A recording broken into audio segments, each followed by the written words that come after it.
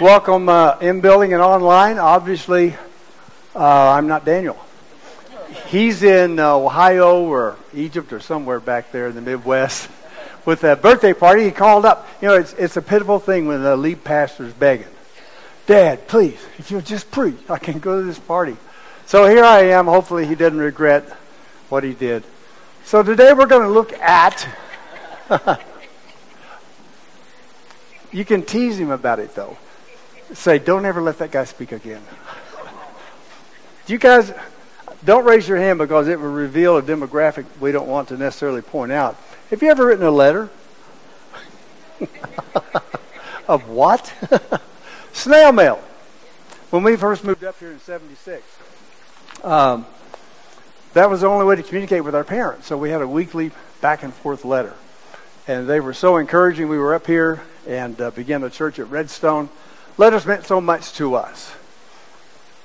I bet even now, if you were to get a letter in your mailbox from a friend, handwritten, that you would appreciate it. You'd read the whole thing. Which brings me to a question. If you were asked to write a letter to the Christians in Afghanistan, not many of them probably, and they're very secretive, they can't be open about it, they probably have a basic understanding about Jesus, death on the cross, forgiveness of sin, his resurrection, maybe a few other things, but maybe they don't have like the whole, what we have the Bible. And so if you were to write a letter to them to instruct them and encourage them about how to live in a hostile society, what would you say? What would you instruct them about? Well, let's turn it around. Let's say that an Afghani Christian person, in all that persecution, had become quite strong in his or her faith. And they had written a letter to American Christians to encourage American Christians. Now, they're living under intense persecution. But he also knows that American Christians are facing difficulty.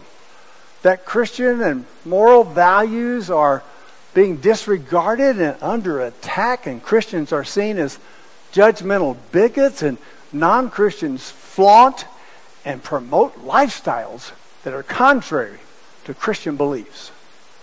So he knows that Christians in America also live in a hostile society. He understands that sometime before biblical values were pretty well adopted by everyone, especially back in the mid-century. But then the 60s happened. Do you remember the 60s? They say if you remember them, you probably weren't there. The 60s came along and turned things upside down.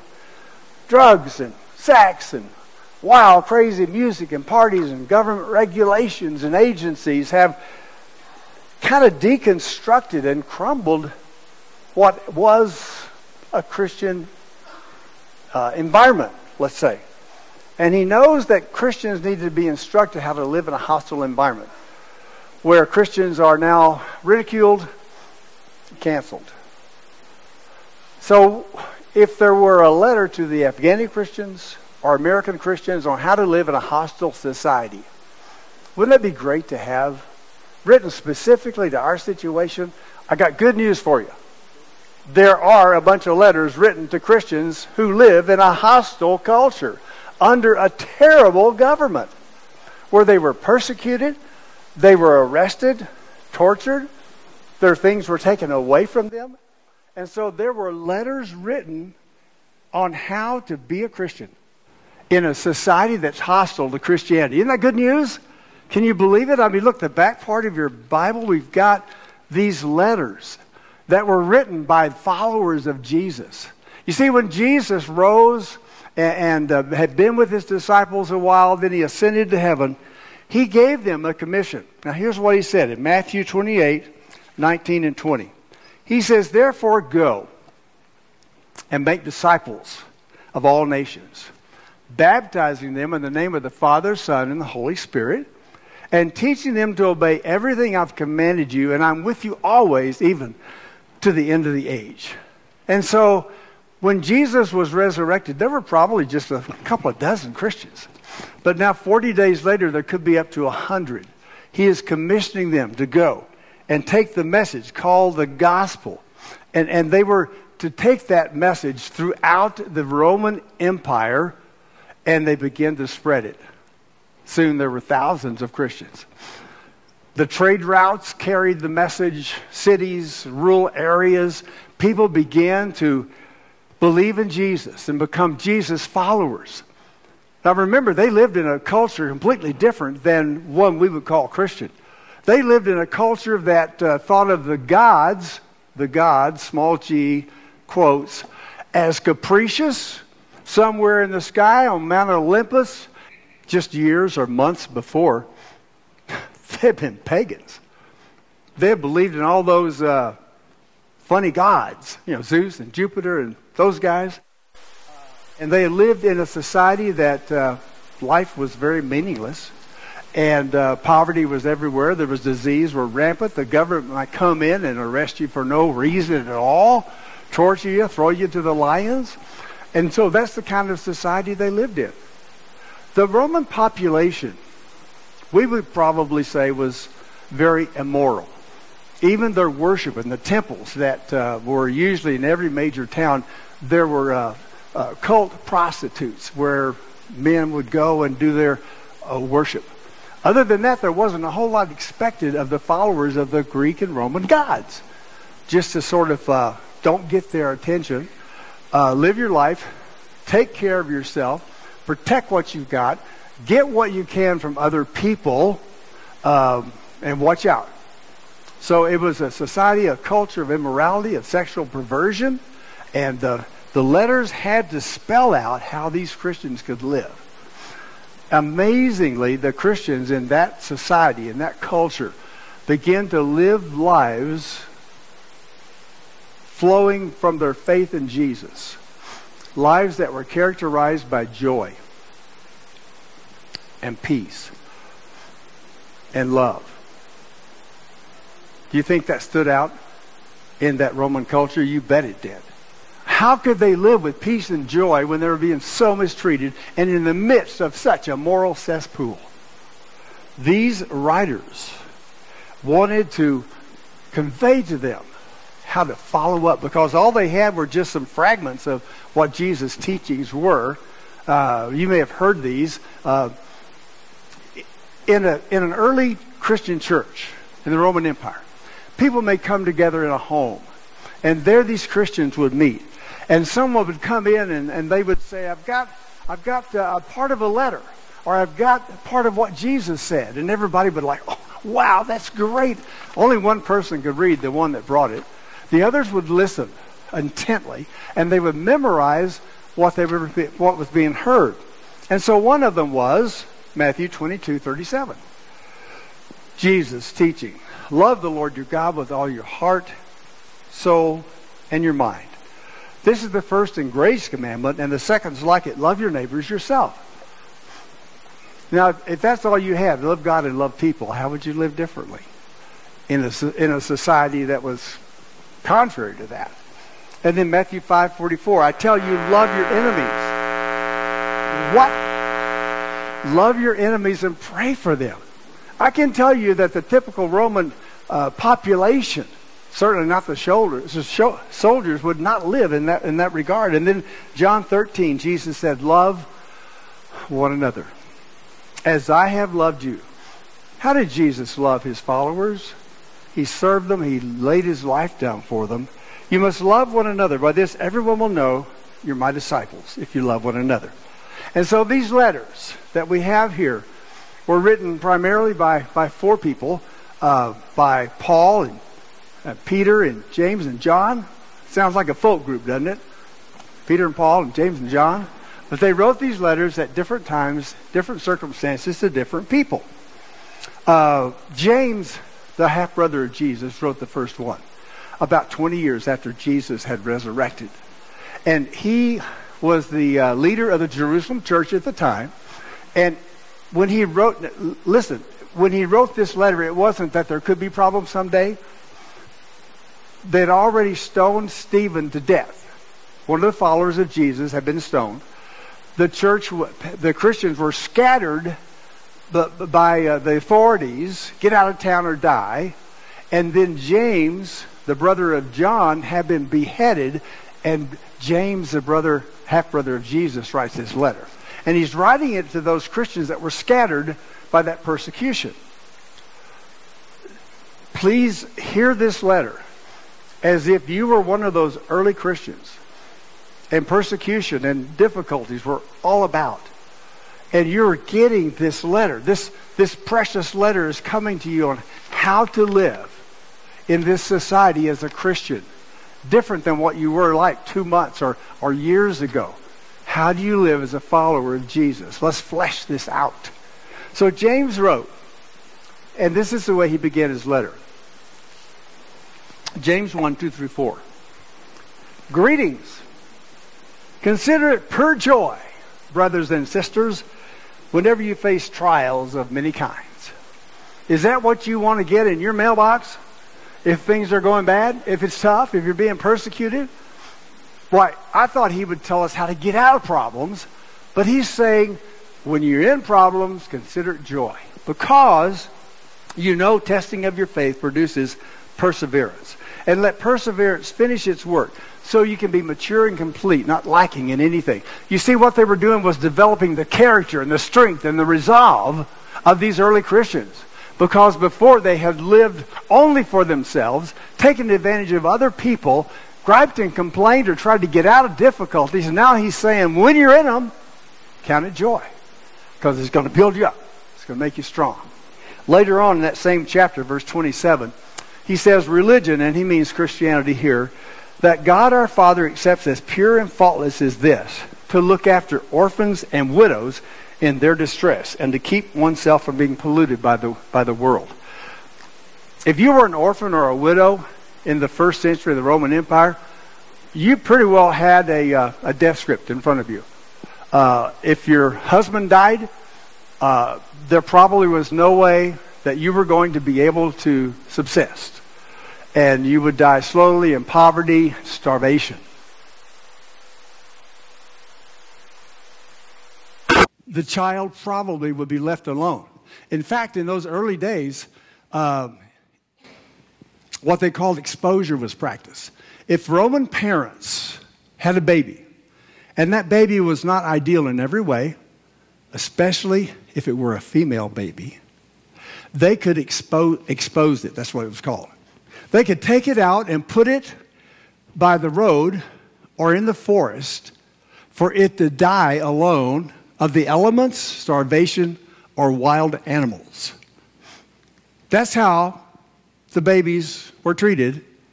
And when the Christians received this information, Christians not only began to take care of orphans and widows, they began going out and looking for these infants that were left to die. And even though these Christian families might have had limited resources to feed their own family, they would bring that baby into their household and raise it in the nurture and admonition of the Lord Jesus. You see, these instructions are startlingly counter to the culture that they lived in, because the Roman population didn't care much at all for those who were disadvantaged. Oh, and here's one. This is so cool. Remember, Jesus said, love one another. So now we've got this church gathering in this home. And he says here in James 2, my brothers and sisters, believers in our glorious Lord Jesus Christ, must not show favoritism. Remember, there's room for everyone here, no asterisks. Well, apparently the early church hadn't quite got that memo yet.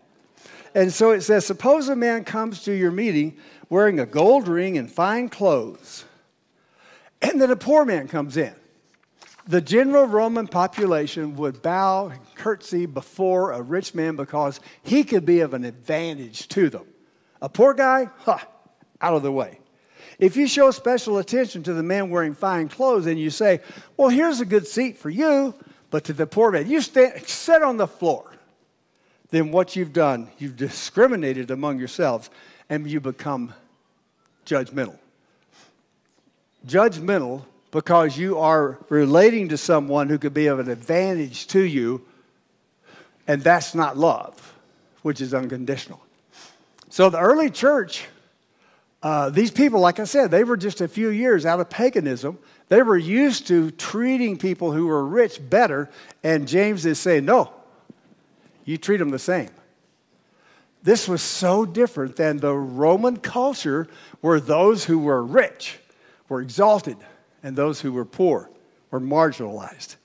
He said, if you really keep the royal law found in Scripture, love your neighbors yourself, you're doing right. Oh, here's some good ones.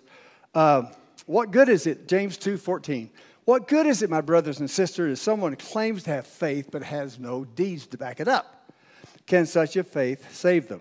Now, suppose a brother or a sister is without clothes or daily food.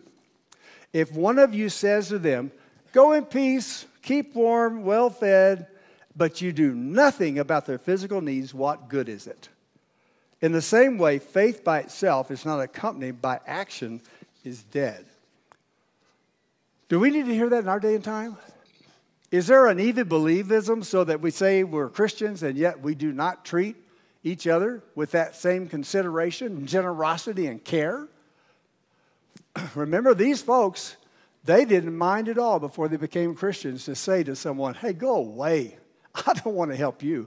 And now James is saying, you feed them. Take care of them. And then here we go, James 4:1. He's writing this to a bunch of Christians in a local church. What causes fights and quarrels among you? Did you hear that? People in the church are fighting and quarreling? No way. Well, they didn't know any better. I mean, they're just a short time from paganism, and so they think if you have somebody with a different view, you just lay it on them. You have an argument, you fight, you contend, you get your way, you get what you want. He says, don't you know that these quarrels come from your desires that battle within? You desire, but you don't have, so you kill. Did you hear that? He's writing this to church people. And he had heard through the grapevine that some church somewhere in the Roman Empire, there was a gathering of Christians. Some guy didn't have what he wanted and somebody else did, so he killed him and took it. In the church.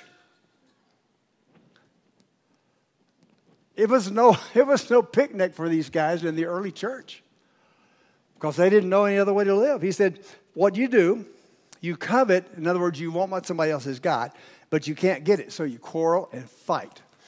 You want things your way. You want there to be a particular opinion about society or politics in your church, and if somebody in your church is different than that, you quarrel and fight to get your way, get them lined up, to convince them, to correct them, to criticize them. He says you don't have because you don't ask God. When you ask, you don't receive because you ask with the wrong motives, that you may spend what you get on your pleasures. Has there ever been a society on the planet more than ours where people buy to fulfill their pleasure?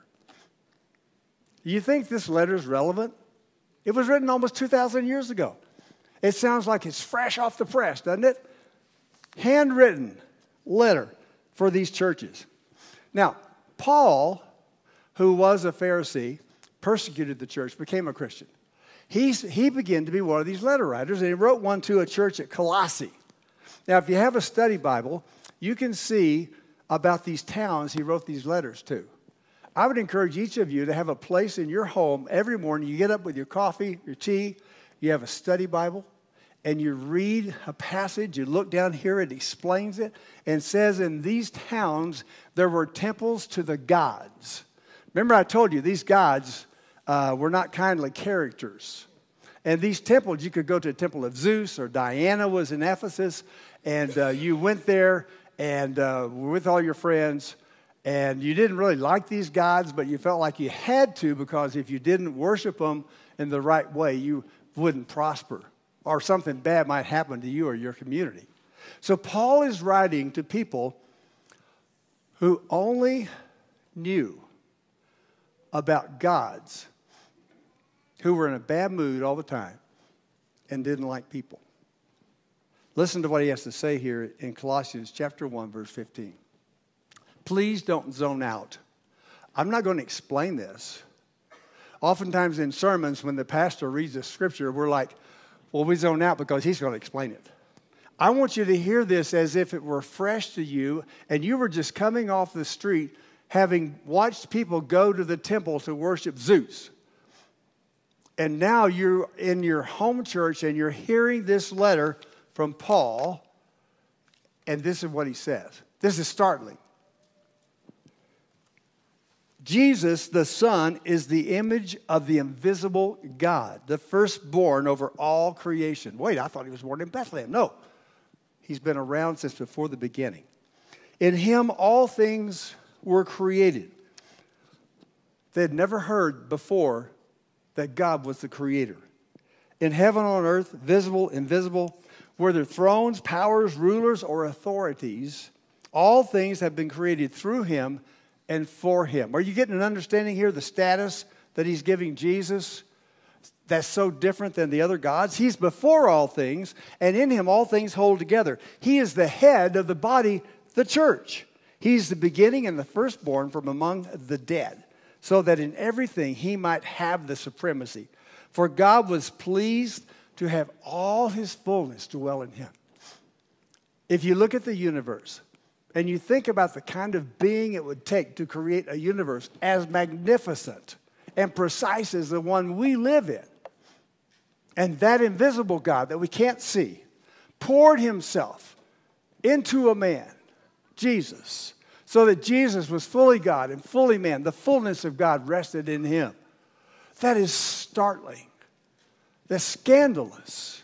But that's what they were hearing when they came to the church gathering, much different than the temples. He reminded them what Jesus had done in dying for their sins and forgiving them. And then he prays for them. Colossians 1, 11 and 12. He prays they'll be strengthened with all power according to his glorious might, so that you may have great endurance and patience. Now, in our culture, we're a materialistic culture. We pray we'll be strengthened with all power according to his glorious might, so that we may have all things the way we want them and have all the stuff that we want. But no, he prays they'll have all this godly power so they can have endurance and patience. Why do they need it? Because they live in a culture hostile to them, and they never know when the knock may come on the door and they may be drug out into the street. There are things taken from them, be arrested. He's praying you have great endurance and patience, giving joyful thanks to the Father. How can you be joyful? Because he's qualified you to share in the inheritance of his holy people in the kingdom of light. Now, this Christianity had spread, the belief in Jesus, the followers, and these letters had built them up and made them strong. So when Paul and Silas went to this Grecian town of Thessalonica, this is what happened. A mob was gathered by those who opposed what Paul and Silas were preaching about Jesus. And it says here, they set all the city in an uproar and attacked the house of Jason. That's where Paul and Silas were staying. Can you imagine in Carbondale or Glenwood or Basalt that someone didn't like what was being preached at a church so much? They got a mob together and they went to where they thought they were staying to drag them out. It says when they couldn't find them, they drug out Jason and some brethren to the rulers of the city. Listen, this is funny. They were crying out, "Those who have turned the world upside down have come here too to our little town." I think Christianity was making a mark on this society. It turned it upside down. He says, Jason harbored them, and these are all acting contrary to the decrees of Caesar, saying there's another king. Jesus. If you didn't put a little pinch of incense on the coals every year to the Caesar, to the emperor, you were considered a person who was in danger of losing your life and everything. But they considered Jesus the king. Now, remember I told you about Paul. He became a Christian. He had some pastors he was mentoring. One guy is named Timothy, and he's in Ephesus. So he's in this maybe a few years after the church was established, and Timothy's pastoring them. In 1 Timothy 2, 1 through 4. These are Paul's instructions to Timothy about how to lead his church. I urge then, first of all, that petitions and prayers, intercessions, and thanksgiving be made for all people, for kings and those in authority. Can you imagine sitting in church and you hate the emperor and the governor? I mean, we're always complaining about, what's he doing? And Paul says to pray for them with thanksgiving. Are you kidding? It was so common among the Roman population just to complain and blame and gripe. Paul says pray for them so that we may live peaceful and quiet lives in godliness and holiness. This is good and pleases God our Savior, who wants all people to be saved and come to a knowledge of truth. So, in other words, by not complaining and blaming and griping, but by praying for the government leaders, we can live a peaceful life and people come to the saving knowledge of God. It's interesting to note, Jesus and none of the letter writers ever criticized the most evil government that's ever occupied the planet. What they did was they taught believers, Christians, how to live in a terrible situation. They didn't try to change the system. Tell those Christians how to live in the situation. In fact, Paul wrote to the Philippians, and you can imagine this in an age of social media, which it wasn't, but it is now. He says, do all things without complaining and arguing, that you may become blameless and harmless, children of God, without fault in the midst of a crooked and perverse generation, among whom you shine as lights in the world. Do people on social media complain and blame and criticize and judge? Do people where you work at coffee breaks, do you ever hear people complaining about the government, the way things are, this president, that president? Well, guess what? Paul says, do all things without complaining and griping, so that you may be those who stand out like the stars and shine in a perverse and crooked generation. See, everybody else, how much effort does it take to complain or blame about something? How much brains does it take? How hard is it to live under a difficult situation, not blame, not complain, not criticize, not gripe, but to live a pleasant life of love and joy and peace? That's the challenge. That's the difficulty he is calling them to here. So Peter wrote to them about 37 years after Jesus' resurrection. And he wanted them to know how to live lives in a difficult and terrible. Let me see which ones we're going to. Oh, let's do Peter 2, 1 Peter 2, 13 through 15, Gabriel. Submit yourself for the Lord's sake to every human authority, whether to the emperor as a supreme authority or to governors. This is Peter. This is different. Peter was in Rome when he wrote this. He was going to die by crucifixion within the year. Who are sent by God to punish those who do wrong and to commend those who do right. It's God's will. By doing good, you should silence the ignorant talk of foolish people. Have you ever observed online, social media, or your community, ignorant talk of foolish people? He says you silence it by the winsomeness of your life. By your life. Let's see. 1 Peter 4, 12 and 13, Gabriel. Dear friends, don't be surprised at the fiery ordeal that's come to you to test you, as though something strange was happening. But rejoice inasmuch as you participate in the sufferings of Christ, so that you may be overjoyed when his glory is revealed. How to participate in the sufferings of Christ. Is that what you want to hear? Or do you want to hear how to avoid them or get out of them? Well, I had an unusual experience the last month. My lower back went out. And when it went out at first, I missed. Well, I was supposed to speak that Sunday, but I called Daniel on Saturday morning and said, I can't even stand up. I had to use Rebecca's walker from her knee replacement to get around. And so I went to the doctor, went to the chiropractor, the physical therapist, and it got a little better, but it never got all better. So Friday, I went back to the doctor, different one. He said, well, let me see it. I told him about the symptom. He said, let's do an x-ray. So they did an x-ray. So he brought the x-ray up on the computer screen. He looked at it. He said, well, we have some degenerative disease. He called me a degenerate. I mean, I'm a pastor. We have got some osteoporosis, osteorheumatism. No. What am I trying to say? Yeah, whatever. It's when somehow the gaps that were there or the joints begin to wear down. And he said, your spine served you well, but you've got some, the situation here is that you're going to have to learn how to live with pain. Excuse me? I came here to find out. I came here for you to eliminate the pain. He said, you may have to live with some discomfort and limitation. I said, I'm paying you for this? He had the nerve to begin to show me. He said, this is how you lift. I can't do it, but you get down, you lift up with your back, and you do this and you do that. And he told me how to live with pain and suffering. I didn't want to hear that.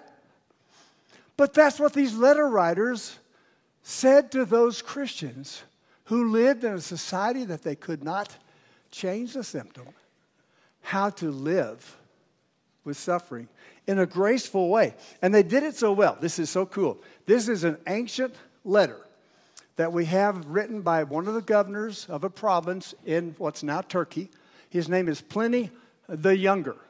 I don't know if that's a compliment or not. Pliny the Younger.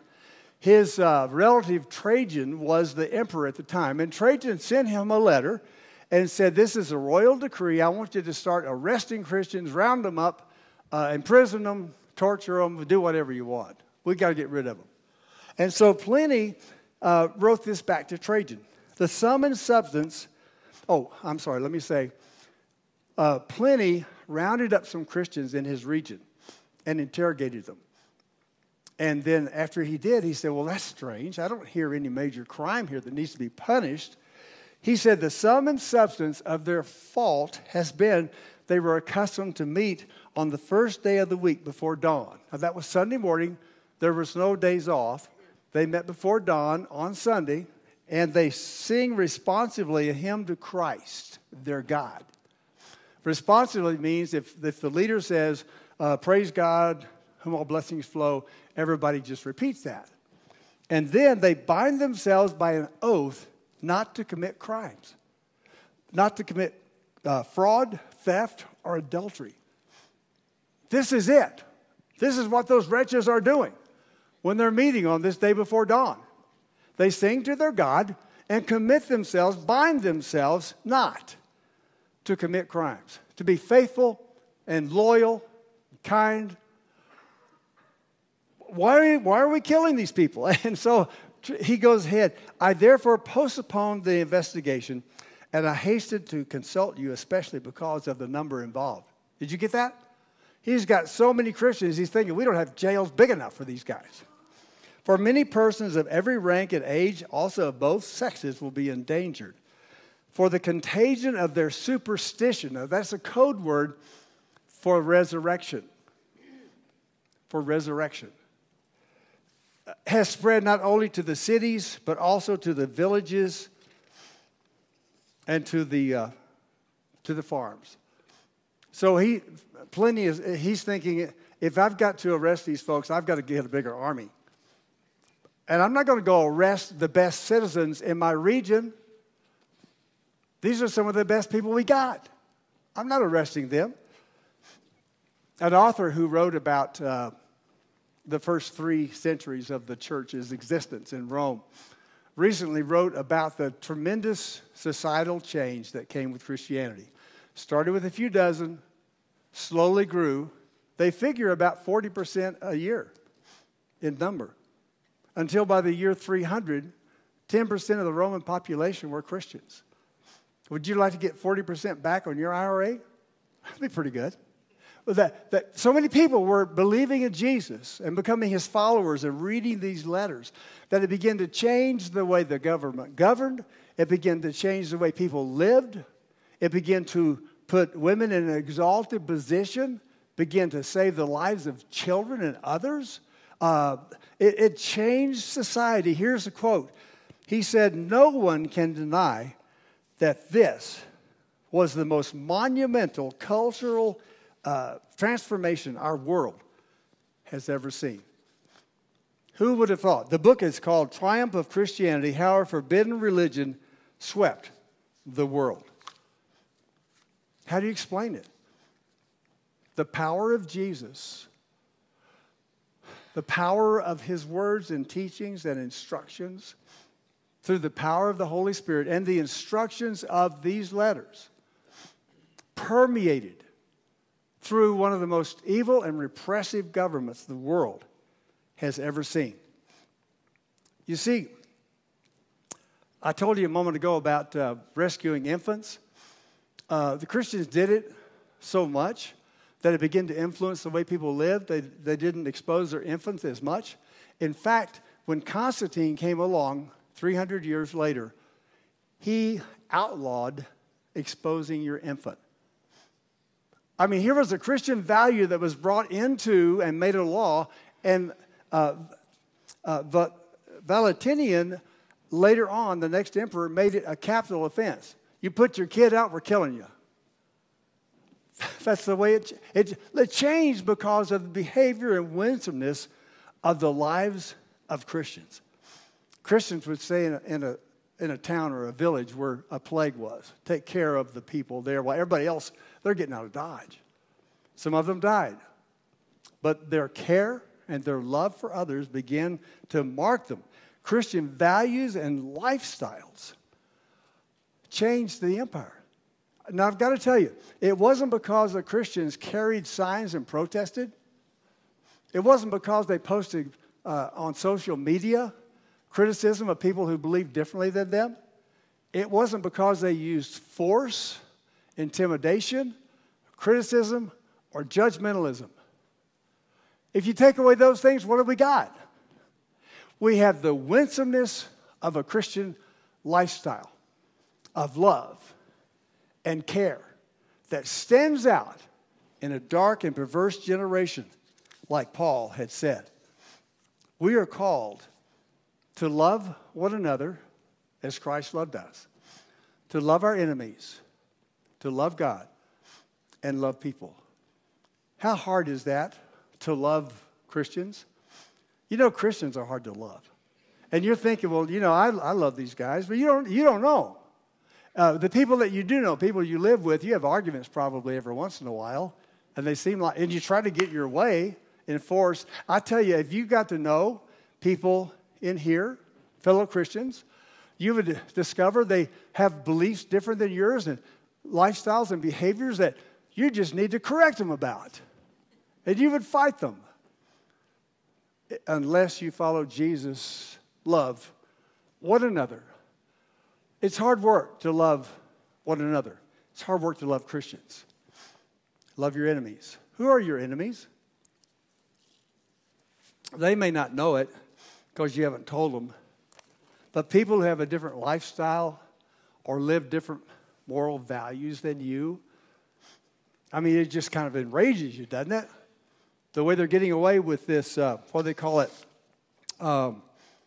The pronoun changes, where you have, if someone wants to be called by a different pronoun, different gender. I mean, how do you deal with this kind of stuff? How do you love your enemies? Jesus said that we are to love them. Love those who are different than you. Love people with different lifestyles, even if they're contrary to your moral values. They are human beings, and this is what changed everything. Before Jesus, people were not seen as precious or individuals. After Jesus, people are made in the image of God. And they're all precious. And Jesus died for them, and they need to know that. They need to experience a Christian who is loving, not judgmental. They need to experience a Christian who is gracious and who is kind. You see those people who are non-Christians, who are living lifestyles that you do not approve of, they're probably doing the best they can with what they have or what they've experienced. Did you hear that? They're not to be judged. They're to be loved. And they really need to experience a Christian who is loving and not judgmental. You know, back in those early years, almost every day, wherever you lived, there were burials because people were dying left and right. There were diseases, there were accidents, there was oppression, there was executions, and you would see somebody laid in the ground. It was every day. You saw it. And then one day you're walking on a road by a river, and you see someone, there's some people out there, and they're standing around one person. And they've got this one person standing up. You don't hear what they're saying, but well, in the name of the Father, Son, the Holy Spirit, and they put this person under the water, and you're thinking, well, they're killing them.